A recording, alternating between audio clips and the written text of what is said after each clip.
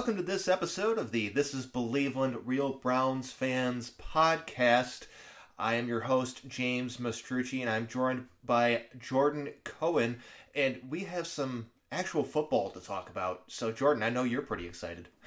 Yeah, preseason game one, we saw the Browns second stringers stomp the Jaguars first stringers, and pretty much that dynamic continued throughout the rest of the game. The Browns third stringers stomped the Jaguars second stringers, and the fourth stringers stomped the Jaguars third stringers. So I'm pretty excited. Yes, and I am too. And before we get too far in depth into the weeds of talking about this, real quick reminder, everyone. Remember to subscribe, like, share on Apple Podcasts, Spotify, Anchor, YouTube. Tell all your friends. Check it out on thisisbelievin.com, realbrownsfans.com. Just had to get that out of the way right at the beginning. But we have some quick newsworthy things to bring up real quick. This just came over the newswire here. The Browns have placed Stephen Carlson and Ryan Switzer on injured reserve, and they have waived Cordell, not even going to attempt pronouncing your last name, Montrell Meander, and Keandre Thomas to get their roster down to 85. Nothing really surprising there, but the Carlson thing, he had what is expected to be a season-ending injury, and that's not good. Yeah, I mean, listen, man, Carlson played the second most special team snaps on the Browns last year, and he was really useful in goal line sets. Like, they used him all the time because he's a good blocker. He's an effort guy. He's actually fairly mobile. Do I think he's replaceable? Absolutely. Do I think they have any clue who they're going to sign to replace him right now? I mean, hopefully by today they do, but I don't think when he got hurt on Saturday they had any idea. The guy is not on the roster. It's not Andy Yanovich. Andy Yanovich is his own thing. And it's also not either the third-string tight ends, Jordan Franks and Connor Davis, because honestly, I didn't know they existed until, 10 minutes ago. So yeah, Connor Davis played a few snaps and did not look that good, if I recall correctly. But honestly, by that point, I was fading in and out, so I wasn't paying too much attention. I mean, at that point in the game was just watch it to make sure no one gets hurt or if there's a dynamic play. You're not sitting there like, I got to take notes and be very focused on what's going on. It was garbage time by the time he was in the game. Yeah. I mean, it was fun to watch Tim Tebow, but beyond that, I was kind of fading out. Real quick side note, what is Tim Tebow doing on an NFL roster? That was some of the most pathetic blocking I've ever seen. I could have done what Tim Tebow did. He had one good play, and the Tebow stands on Twitter are like, "Oh my God, look at this play!" And then he also kept just falling down trying to block guys. I would be so pissed if I was a tight end trying to make a roster, knowing that this guy's getting snaps instead of me. Oh yeah. And, there was the one play where he tried to block someone, essentially spun off and then hit his own teammate. That was quite entertaining. But that's not even the best Tim Tebow low light, because that's what they are. The one where he was actually open on a pass and his teammate stole the ball from him. That was the best one. Yeah, that was pretty funny, too. Yeah. No, I got to be honest. I think Urban Meyer's going to do a lot of losing this year. I know people are high on them. They said that was an attractive location. I think Trevor Lawrence is going to be a fantastic NFL quarterback, and I think they have some skill position talent there. Mm. But that team just sucks. Oh, they're bad. That offensive line sucks. That defensive line really sucks.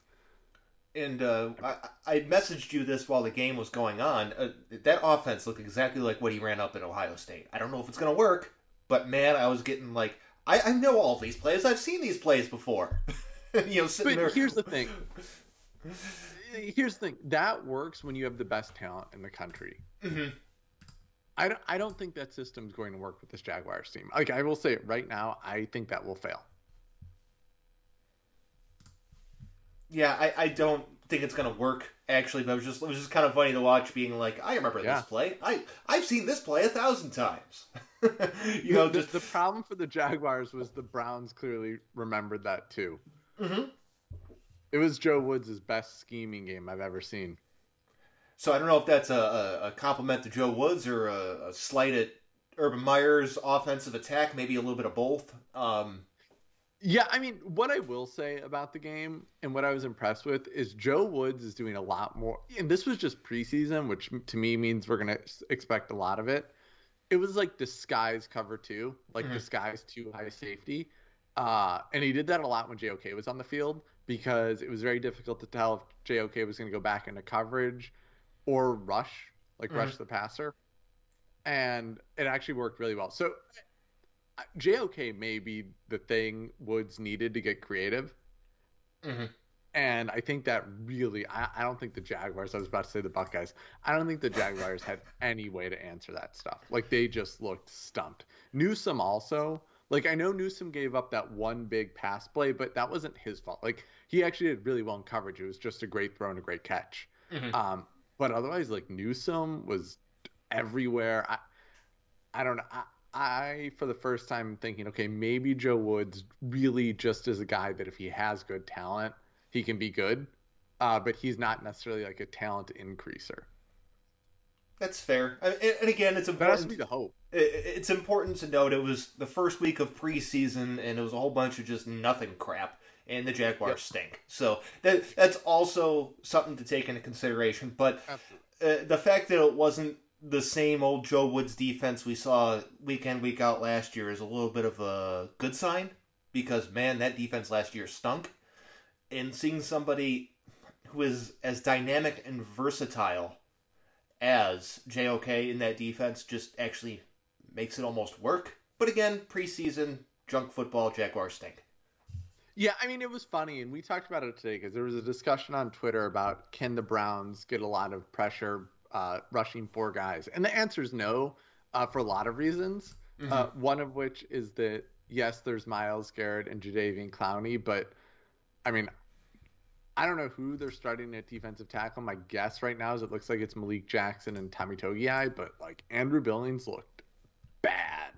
Like Andrew Billings, if he was not like such a big name, I think he was probably the worst player on that second team defense that we saw. Yeah. It was not encouraging watching Andrew Billings play. But point being, I guess, too, is that the Browns don't need to rush four guys because they have JOK. And JOK is just this giant question mark. Like the offense doesn't know what he will be doing. No, they really don't. And it's really a good thing to have for the Browns. And I tweeted this out, might have been yesterday, I think it was yesterday. But it was a video of JOK just absolutely leveling and reading the screenplay properly and destroying whoever caught the ball. I can't remember who it is off the top of my head right now. But I don't remember ever the Browns having a guy like that on the team. No, there is, I mean... Closest is TJ Ward, but he's a safety. JOK is a linebacker, so... Yeah, I mean, so JOK started Browns practice 10 days ago. In the preseason game, he had 8 tackles, 7 of which were solo tackles, 1 sack, 3 tackles for loss. And like, the amount of dominance he had in that game, all 7 of those solo tackles were defensive stops. Mm-hmm. And on that, he also had 15 special team snaps. And then so on that sack, he was 4.39 yards away, and he closed the tackle, not the sack, the big tackle against Colin Johnson. Mm-hmm. So I'm pulling up the stat from Next Gen Stats. He was 4.39 yards away, and he closed that gap in 1.3 seconds to tackle Johnson for no gain. That's insane. It was the top speed in the game at 14.79 miles per hour. He went from 2.09 miles per hour to 14.79 miles per hour in 1.8 seconds. The Browns have never had anybody like that. Never. Period. They've never had anything like that. Like, the only thing that can stop him is the same thing that was able to stop Derwin James, which is injuries. Mm-hmm. But, like, he is, to me, it's that same, like, he is very intelligent and one of the best athletes in the league already. Oh, like, yeah. The only thing stopping him is our possibility of injuries. Otherwise, Browns, I think, just got an all-pro linebacker in the second round. Oh, I absolutely agree. And, just quick side note, remind me, where was he lining up, like, all game? Yeah, it's funny. He was lining up at linebacker. He did a lot on the weak side, which they call in the NFL terms the will, like, right, the weak side linebacker. Yeah. Not a safety. So he's not a safety. Got it. Okay. Now he did go into coverage quite a bit, but that doesn't make him a safety, right? He was not lining up in a single high or double high. He was not lining up in the nickel. That was very clear. They had a nickel on there. Yeah. It was not JOK. Yeah. JOK was playing as a linebacker. I think there was one or two plays where they did put him as the nickel, but like that's what you can do with him, right? Mm-hmm. He's not versatile, but he's not a safety. Yeah, I just wanted to, make that clear and kind of bang that drum one more time because I'm going to continue to do that forever because he's a linebacker. Yeah, right, exactly. And like he's a linebacker, and the reality is that like he is the type of linebacker you want in today's NFL, right? He's not a safety, right? The type of safety you want in today's NFL is a little bit different, right? Mm-hmm. John Johnson's the perfect example, right? Like you want the safeties that excel today are guys that can basically play safety, cornerback, or a few snaps at linebacker, but I mean only a few. JOK cannot play cornerback, right? Mm-hmm. He can't be a guy that guards the third receiver. Maybe on a few snaps every game, but that's not what you want. Right, he's a linebacker. He's like Derwin James is a safety, and I'll acknowledge that. But it's the same kind of type of idea. Like I'm good, Derwin James guarding anybody on the field. He just has like that versatility that JOK has, but in a different way. Yeah, I'm really excited. Yeah, so I'm really excited. Out of pure curiosity, I'm just doing a quick search about a size of Derwin James and JOK. They're basically the same size. Derwin James actually an inch taller, 6'2", 216. JOK 6'1", 216. But it's completely different from beyond that. Besides being similar in size, JOK is a linebacker. Derwin James is a safety. Right. I mean, I think that it was so I guess my view on the whole thing is ultimately I think they probably will end up doing similar things on the field. It's just where they're lining up that's different. Mm-hmm. Derwin James like in college in his first year lined up as a safety. Mm-hmm. More of kind of like in a 2 high, he was the safety closer to the line of scrimmage. So but he just seems to have like better lateral quickness to me. Yeah. And is not necessarily as great of a tackler. Not that he's not like Derwin James is one of the 5 best tacklers in the NFL. Don't get me wrong. Yeah. I think JOK. You know what it's like? It's like the Ed Reed versus Troy Polamalu discussion, mm-hmm. right? Like, did they end up doing kind of similar things on the field? Yes, of course they did. That was kind of they both kind of played like that close safety / linebacker role. Mm-hmm.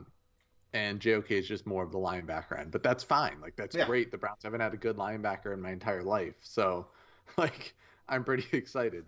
Oh, speaking of Browns linebackers, I went to Cleveland yesterday. Took a little trip to go get some 9:30 donuts and beer because why not? Mm-hmm. Saw a guy rocking a Dwayne Rudd jersey. Dwayne Rudd, that is a blast from the past. That's a blast. Yeah, the best he and DeQuell Jackson, probably the best 2 linebackers we've had. Mm-hmm.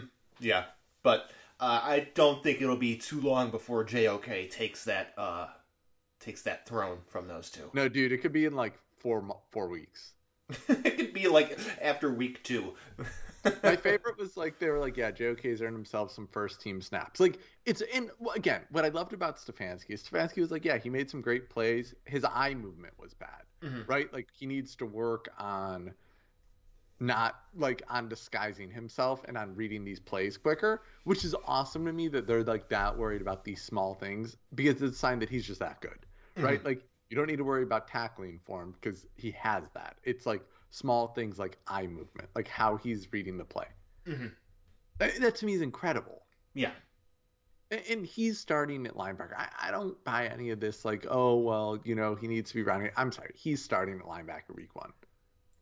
Yeah, absolutely. I don't see a world you need him where against Kansas City. You really do. And Yeah, well, he makes some mistakes against Kansas City. Yeah, because it's Kansas City. It's the Chiefs. Let's be real here. It's Patrick Mahomes on the other side of the line. So, yeah, he will probably make a couple rookie mistakes, but again, they're called rookie mistakes, and that's something you kind of live with. But the reason you got a guy like JOK is to, when you face teams like Kansas City, that you're going to be equipped properly defensively.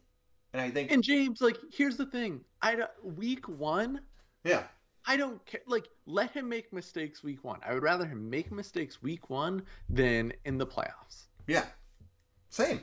Yeah. Let him learn. He's never going to learn if you have him on the bench or playing a certain amount of snaps, okay? He was a first-round talent that, for some bizarre reason, slipped into round 2 and the Browns got him. Honestly, it might be the steal of the entire draft. Okay? Yep. Start him week 1. Start him week 1. Yeah. I mean, there's no excuse. Yeah. Now, maybe they'll do one of those things like where they started, what was it, Malcolm Smith, like every game last year, but he played like third string linebacker snaps. Yeah. Like maybe they do the opposite, right? That they don't start him, but he plays first team linebacker snaps. Which is that. That's like, fine. Just give me starter snaps. Yeah, exactly. That's kind of what we're getting at here. It's just that this guy is going to get starter snaps week 1. He should.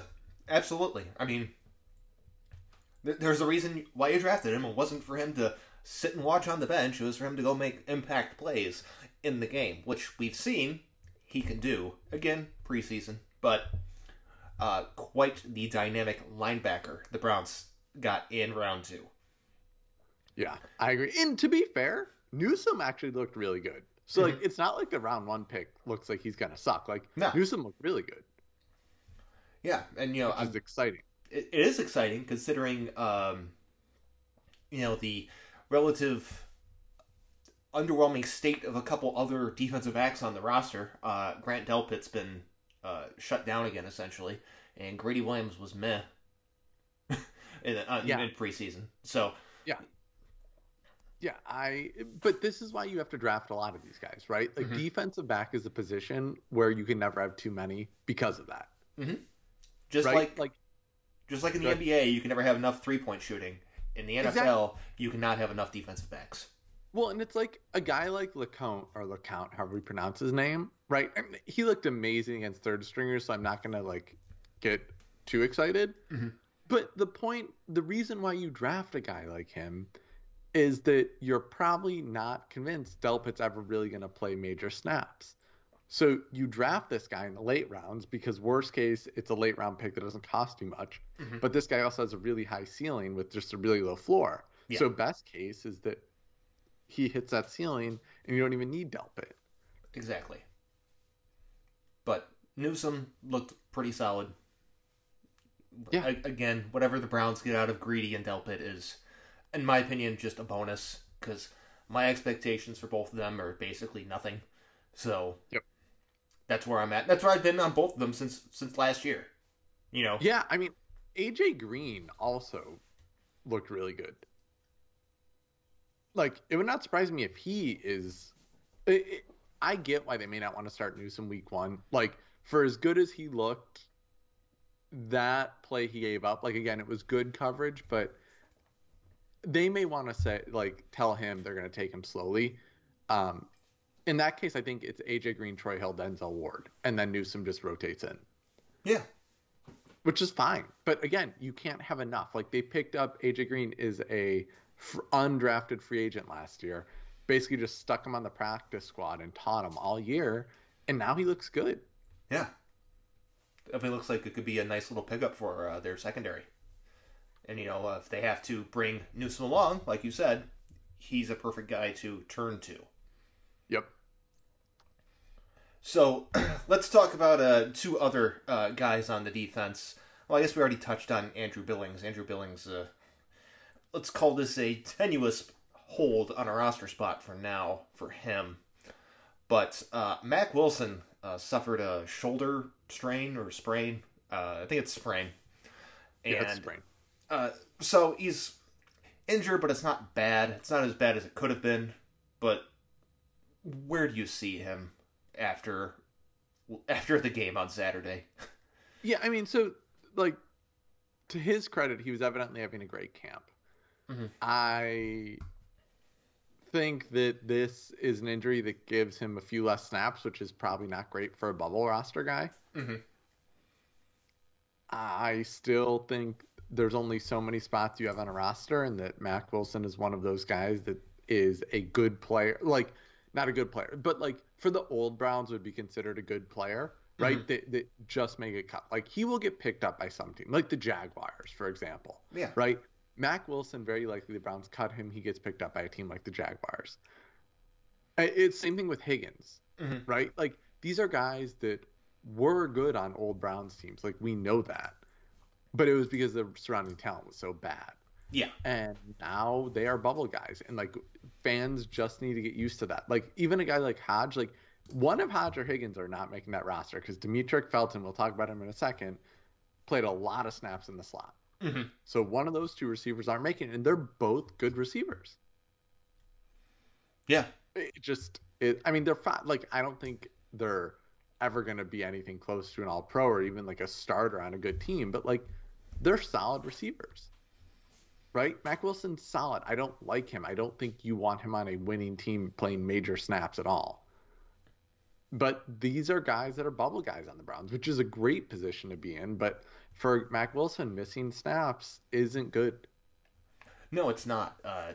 You know, the fact that it's a short-term injury, he's only supposed to be out for like a couple days or whatever, gives him a better chance of making the roster. But again, I don't put those chances to begin with that being very high, just because of the amount of linebackers currently on the roster and the fact that they're all pretty much better than him. Yeah, like, or they have a skill set that's useful. A skill set that's useful, or they're rookies. Right. So, I mean, like, the only guy that, you know, you want to say Mack Wilson's definitely better than that's currently on the roster is probably like Elijah Lee, and that's like a maybe. Yeah. Elijah Lee actually had a few good snaps, I think, right? Wasn't he the guy that had actually... No, that was Sheldon Day. Never mind. Mm-hmm. Yeah, Elijah Lee, yeah. But, like, Mack Wilson, Elijah Lee, these are guys that are probably getting cut. Or Mack Wilson's bubble, right? Yeah. And if Mack Wilson gets cut, it's not going to be for another linebacker, right? It'll be for another safety. It'll be for another corner. Or now another tight end. Another tight end, right? Exactly. Like, these are the spots he's competing against. So, fans, and this is natural, right? Because we have not had a team this good before, ever, like in our lifetimes, right? Yeah. It's easy to say, like, oh, let's compare him within his position group. But that's not what great teams do, or even like good teams do, right? Good teams, like when you have a good roster, you're comparing him against whatever the alternate is. And that alternate could be a linebacker, but in the Browns case, likely it is not. Mm-hmm. Yeah.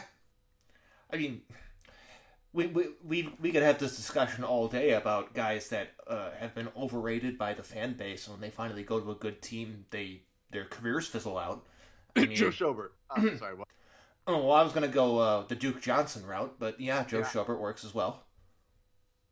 Yeah, I mean, these are guys, like, I like Joe Schobert. I like Duke Johnson, but they had good games for really bad teams. Mm-hmm. And not that the Jaguars were good last year or that the Texans were good, but, like, these guys went to other teams and couldn't get snaps or couldn't get effective snaps in the case of Schobert. And that's just kind of the reality of the situation, right? That eventually, like, these guys that are fan favorites because they had a really good game or they have a fun skill set just don't make it. Yeah. And you know what? One of the, not to get too off track here, but one of the more annoying topics of discussion when it comes to Duke Johnson is he never missed a game. Yeah, but he, like, left every game with an injury. Like, that happened.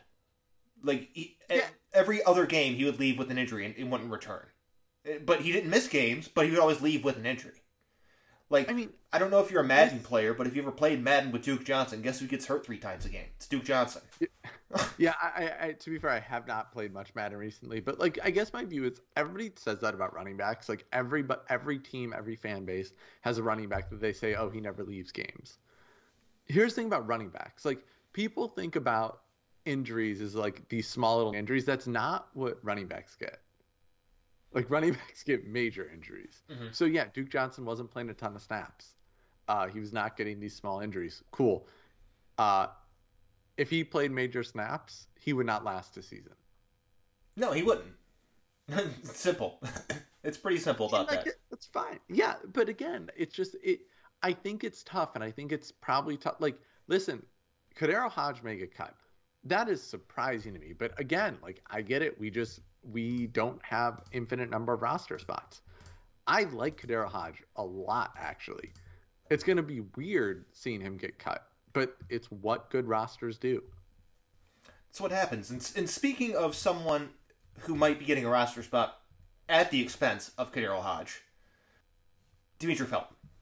I know you love you some Demetric Felton, so I'll give you the floor to talk about Demetric Felton. Yeah. Well, it's funny because I think we used to call it a game of inches, and now we're going to have to go to like a game of meters or something like that because metric system's coming to Cleveland. But no, I think that he looked really good. He played mainly as a slot receiver. Mm-hmm. I think this year Schwartz isn't in any danger because he was also drafted.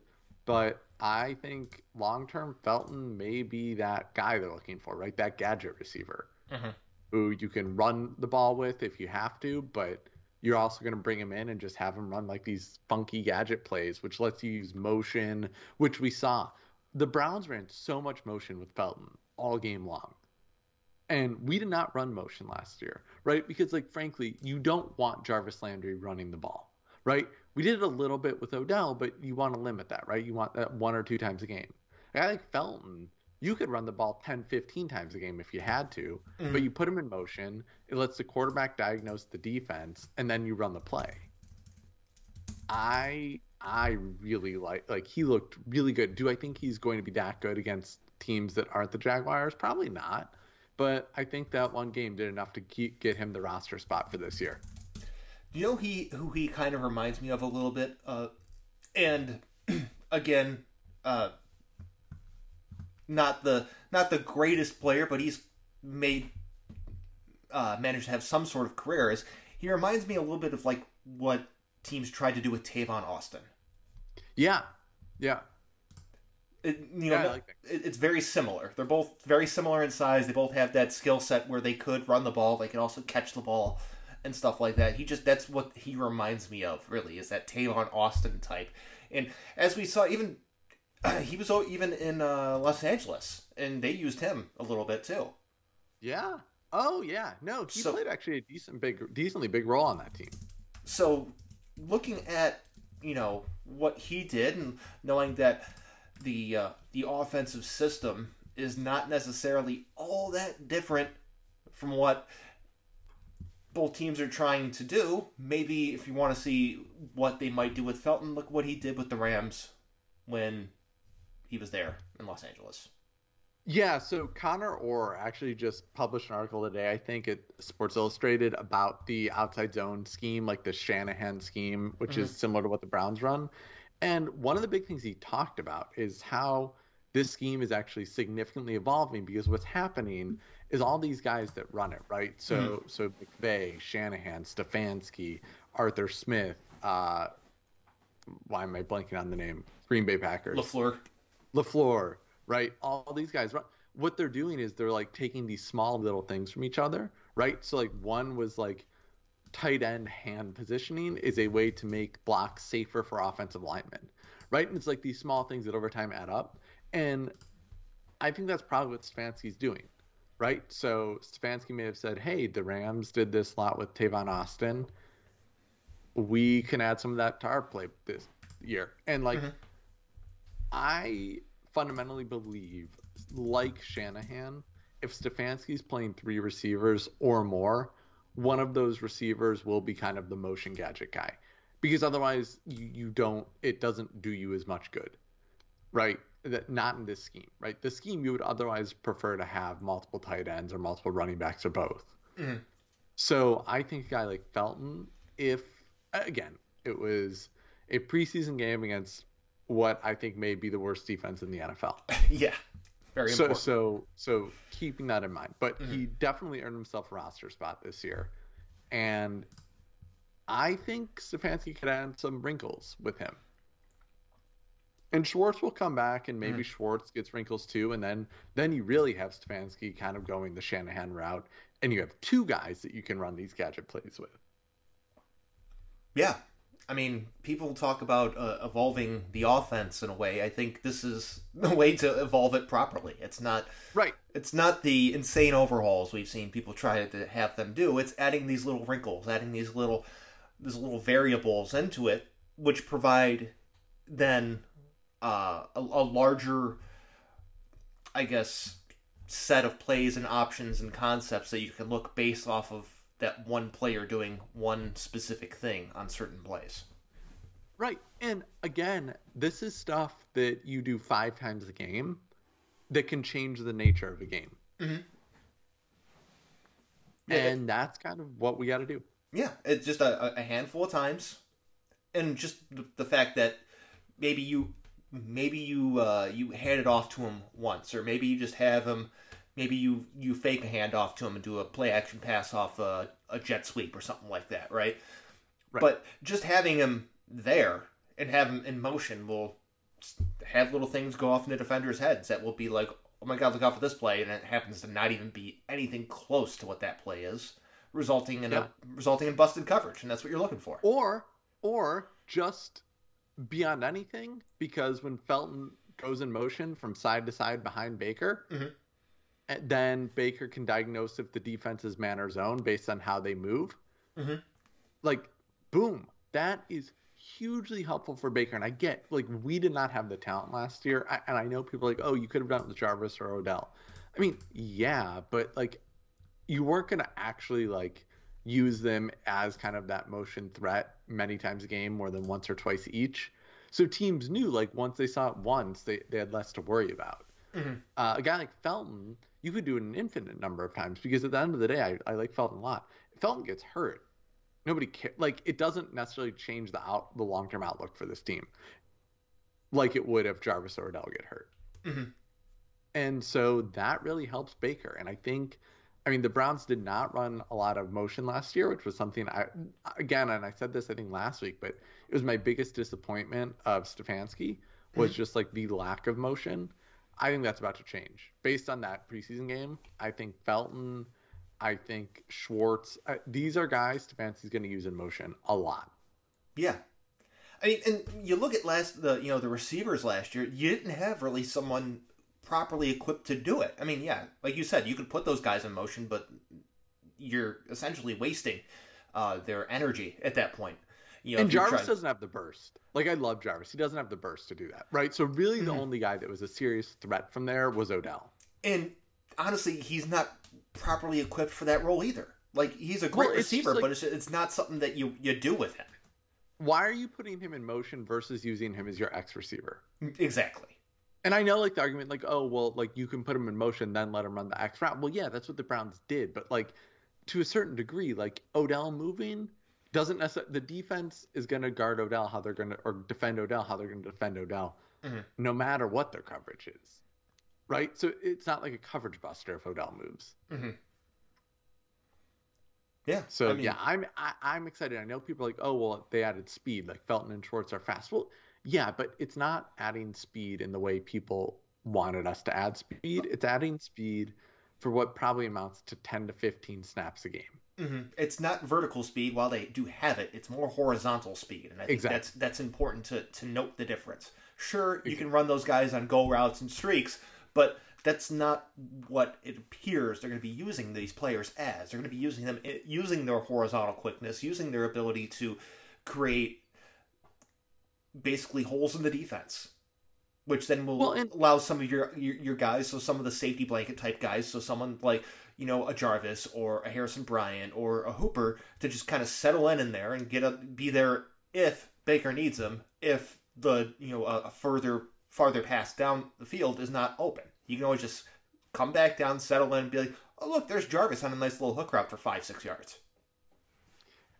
Yeah, exactly. And what people need to remember about this offense, like, the outside zone scheme is generally a horizontal offense, right? You want to stretch the defense horizontally. Yeah. And that's what people, like, what the Chiefs, so, like, the way an outside zone works, right, is the running back basically has to make one read.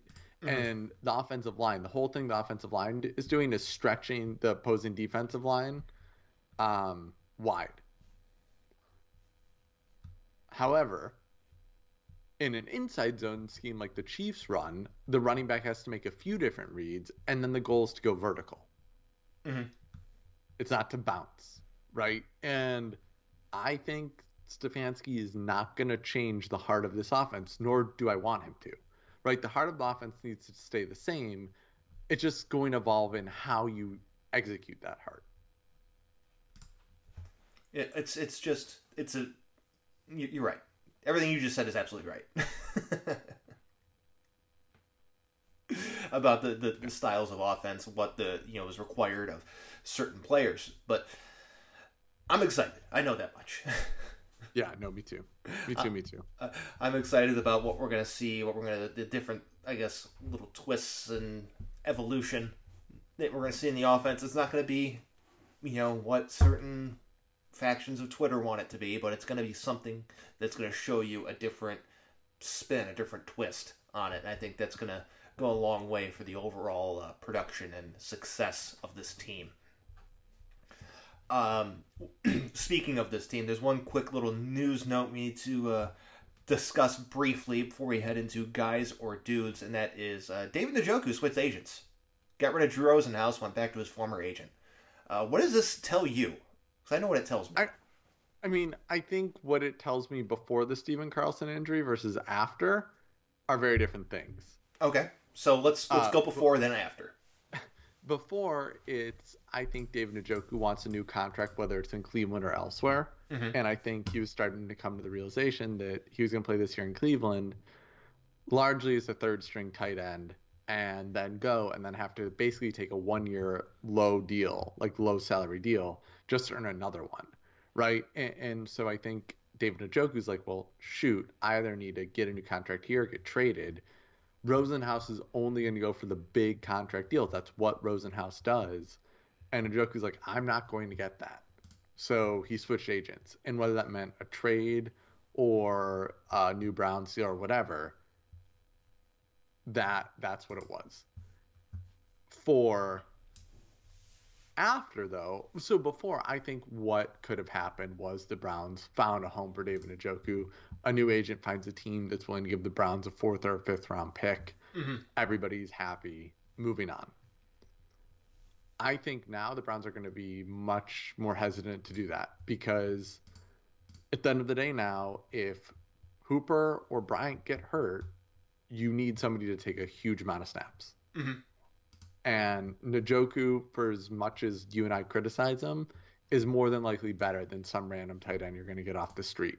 Yeah. So I think Njoku on the whole is better than Carlson, I think Carlson lets you basically say, okay, we'll trade Njoku, and between Carlson and whatever tight end we pick up off the street, we can make up for whatever he would provide.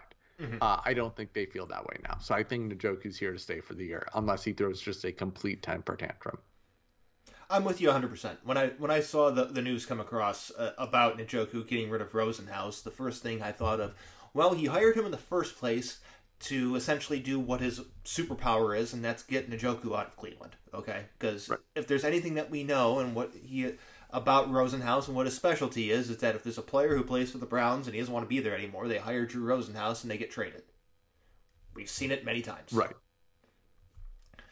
The fact that the one thing that Rosenhaus was hired to do, he failed to accomplish, and he went and got rid of him and went back to his old agent, tells me one thing, in my opinion, that he doesn't necessarily want to be here.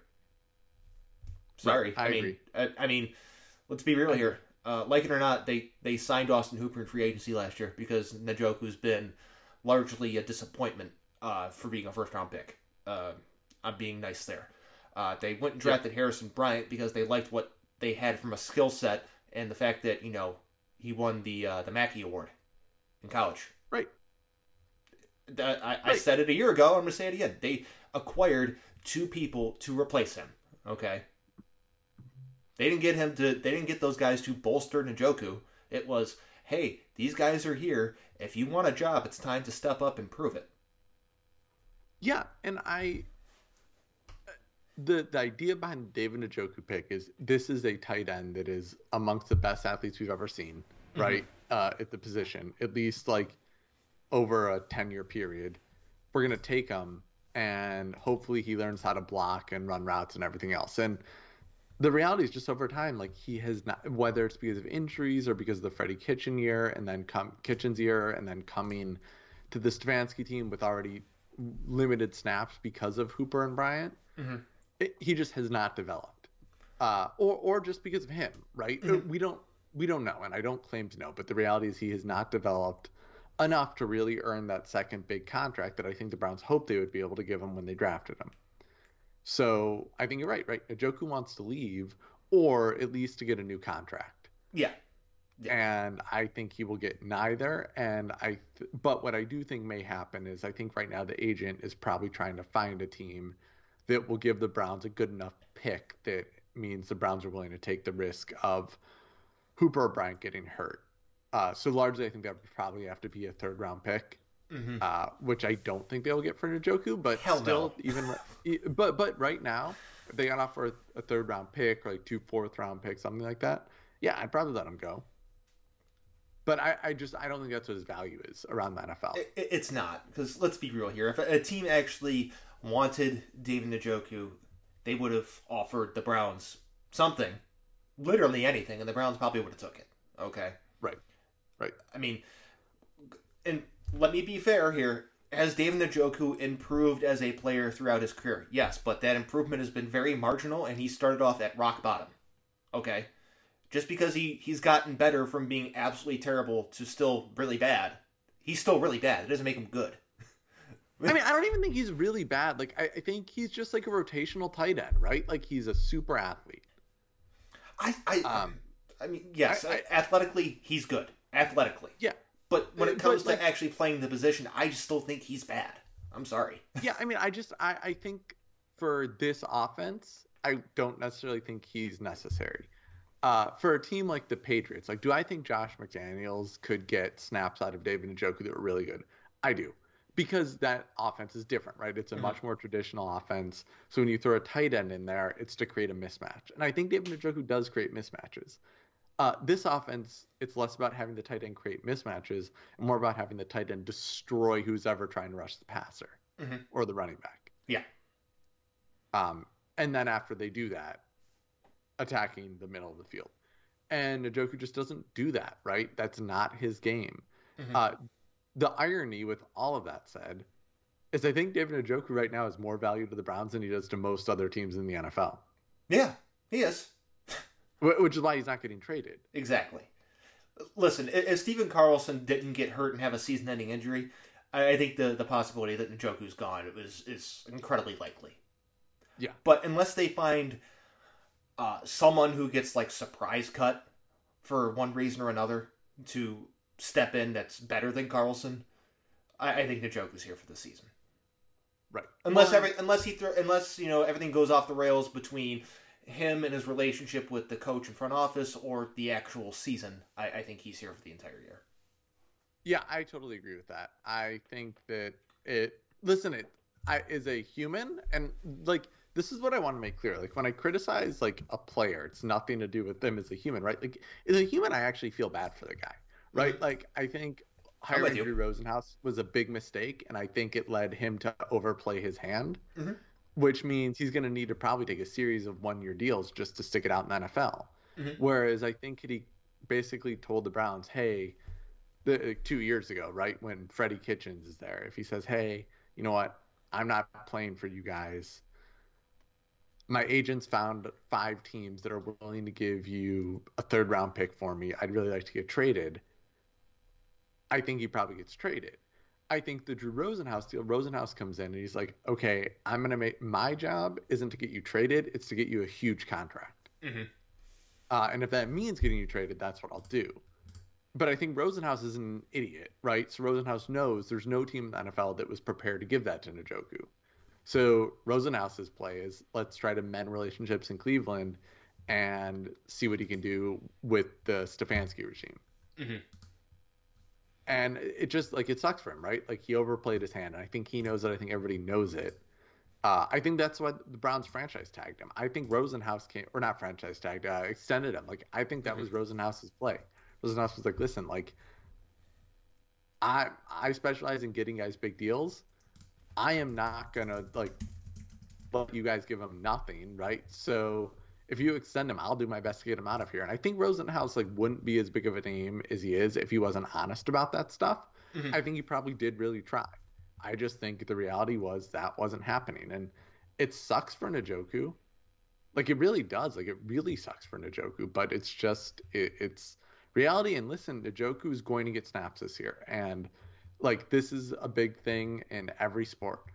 You got to make the most out of those snaps. If Njoku looks like a stud in those snaps, even if it's not a ton, he'll be able to get a big contract, or at least a longer term contract next year. Maybe not a big contract, but from somebody. But that he's just going to have to be perfect in the snaps he plays. Yeah, I mean, we've talked about it before, but real quick, I mean, he only caught 19 passes for 213 yards and 2 touchdowns last year. Okay, he played 39% of offensive snaps. He was not an integral part of their game plan. Also, by the way, 0% special teams, so he's not even a value there. Yeah, well, that's probably going to change this year. I imagine. Well, maybe not, but I think like the best route for Njoku is taking the. So I don't think he's a good blocker, right? We've talked about this. He's still a pretty bad blocker, but he's substantially improved this past year. Because he was one of the worst blocking tight ends in the NFL, and now he's like mediocre, right? Like pretty bad still. Mm-hmm. If he can take that to being like an above average blocker this year, I don't think it means much for the Browns because the Browns already have 2 good blockers at tight end. But it does mean that some other team will see value in him. And I think for Njoku, I think if I'm the agent, that's what I'm telling him. I'm like, listen, man, don't worry about catching the ball. You got to become an above average blocker. And that's Njoku's route to getting kind of a longer term contract next year from some team. Mm-hmm. Yeah. But that's it. That's all he can do. That to me is like the best route. And listen, I think that's probably what he's going to try to do. And I think that benefits the Browns this year, especially without Carlson. But it's why I don't think he's getting traded. Yeah. I'm with you there. 100%. You know what time it is? It's time for Guys or Dudes. Let's do it. Linebacker edition. And okay. I know we normally don't discuss rookies in this segment, but I'm cheating. I'm changing the rules. JOK, he's a dude. Okay? Dude. Okay, yeah. All right, moving on. He's a dude. Let's go back to the guys listed as starters. Mack Wilson. Guy. Yeah, no real argument for here. He's a guy. He's a guy who may be finding employment with another team sooner or later. Possibly sooner. Anthony Walker. He's a guy. Like, I like him, but he's a guy. Yeah. Like, there's a reason why he and B.J. Goodson were basically flipped for each other, mm-hmm. right? Like, what? Like, B.J. Goodson, I liked a lot. He was a guy. Anthony Walker, I liked a lot. He's also a guy. Yep. I also feel that Sione Takitaki also falls into the guy category. Yeah, and like I think one thing we've talked about offline about the linebackers is the difference between last year and this year is this year it's still a lot of guys, but it's a lot of specialists. Mm-hmm. And then JOK. Yes. And I would rather have that. Like I like having a guy like Takitaki on rundowns that I can just throw out there. Mm-hmm. Right? I like having a guy like Anthony Walker that I know is not going to be awful in coverage. Mm-hmm. Right? So Jacob Phillips, same idea. Yeah. Right? Like I like that. But they're guys. They're just they're better specialists. Yeah. So Elijah Lee, guy. Yep. Malcolm Smith, guy. Yep. Jacob Phillips, guy. Yeah. So it's pretty much Tony Fields, rookie. Montrell Meander not on the roster anymore. JOK dude. Right. So it's basically JOK's a dude and everyone else is guys. And that's what like at the end of the day, that's what the Panthers did for a lot of years. And I know they had really good line, but like it was a lot of like specialists that were very good surrounding mm-hmm. Luke Kuechly. Yeah. And I think that's a similar structure to what's going on here on this defense. Yep. I think that's the end goal. I don't think they're there yet, but I think that's the end goal. That's the 3, 4, 5 years down the line goal. Mm-hmm. Absolutely. I mean, you look at what they have here. They look at the supporting cast. They have a lot of, like you said, specialists. Like Malcolm Smith, better on passing downs than he is run downs. Right. The complete opposite for Takitaki. Right. And like for me, the cool thing about a guy like Taki is you keep him here until his contract runs out. Mm-hmm. Some team's going to sign him because he is good at run defense. Mm-hmm. And then you will get a compensatory pick, probably a fifth or sixth round compensatory pick. Yeah. I know that's like not a lot, but like given that you drafted this guy in at the end of the second round and then he played what will amount to probably 3 good seasons for you. Mm-hmm. And then you let him go and get a 5th round pick or 6th round pick for him. Mm-hmm.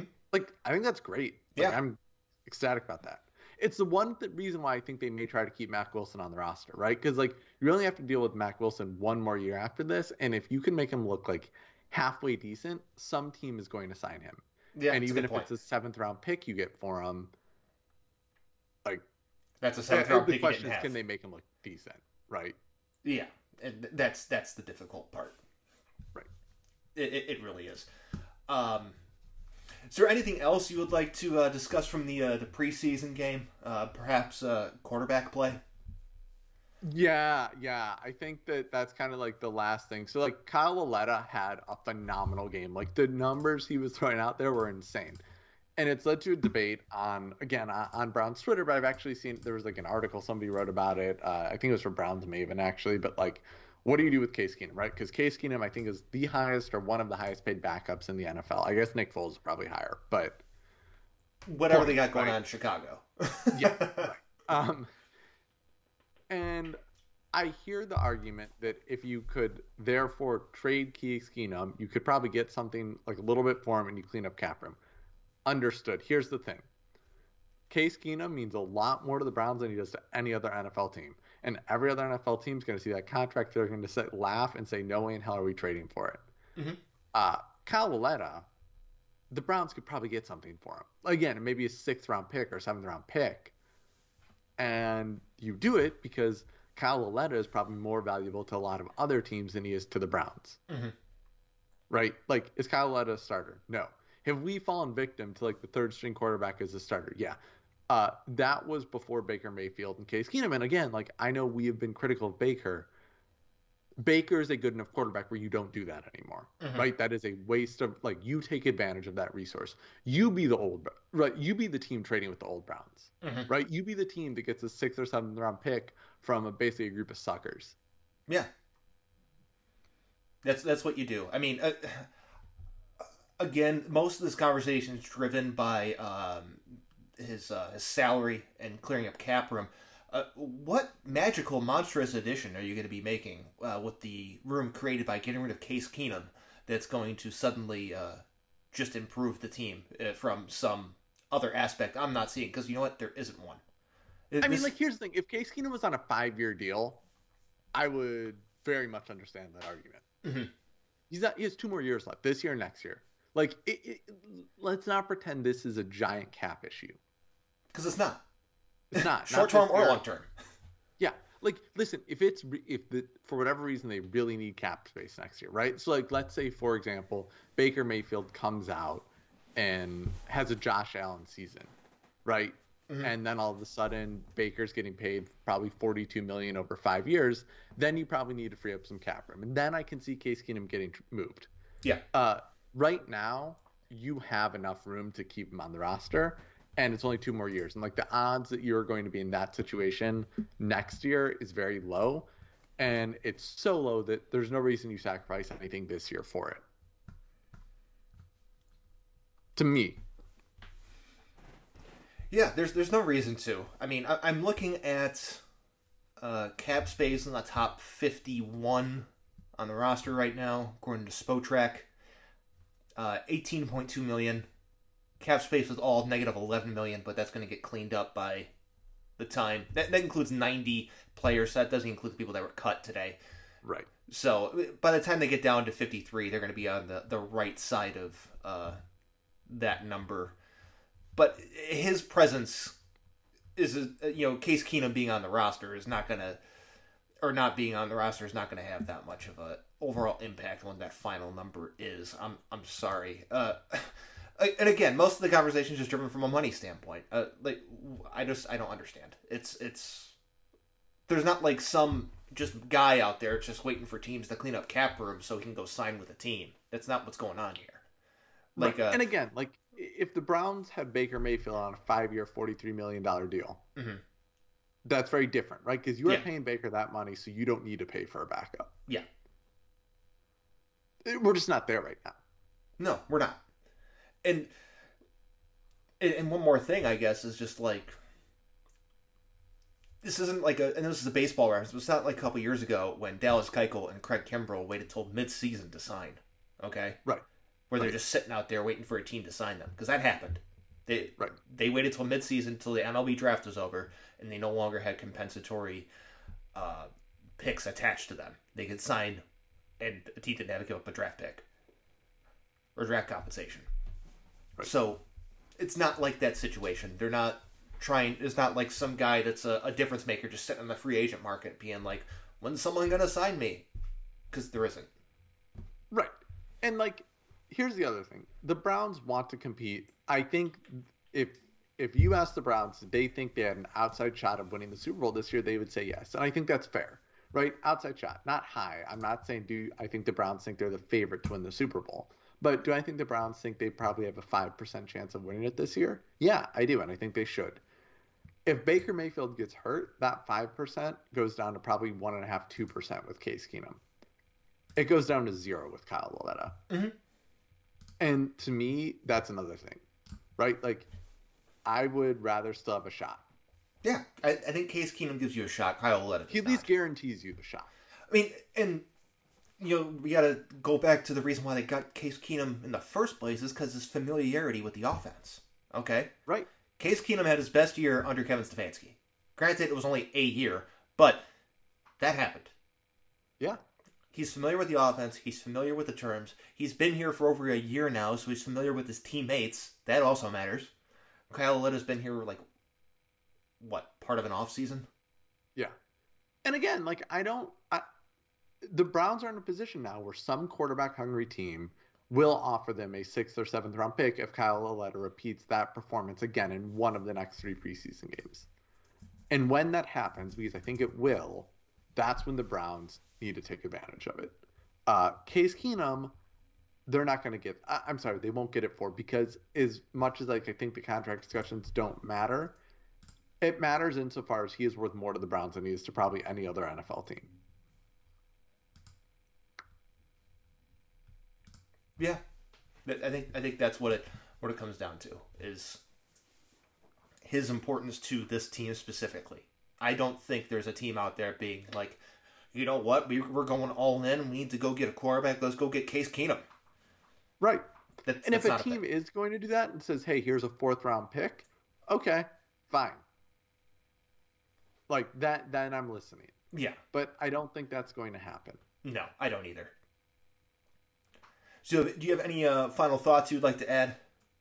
No, I'm just excited for next week's game, which I guess we'll probably preview on Thursday. But yes, I think that the Browns are in a good spot, and if you like us and enjoy listening to us talk Browns, just rate, review, especially review, like whatever. Like James said it at the outset, but like that all helps us with our ratings. So otherwise, this was fun. Yep. Remember, subscribe, Apple Podcasts, Spotify, Anchor. It's also available on SoundCloud as well. So, that will do it for this episode here. We'll be back later in the week to preview next week's, the next preseason game. And, of course, if there are any other roster moves or updates to provide, we will provide them at that given time.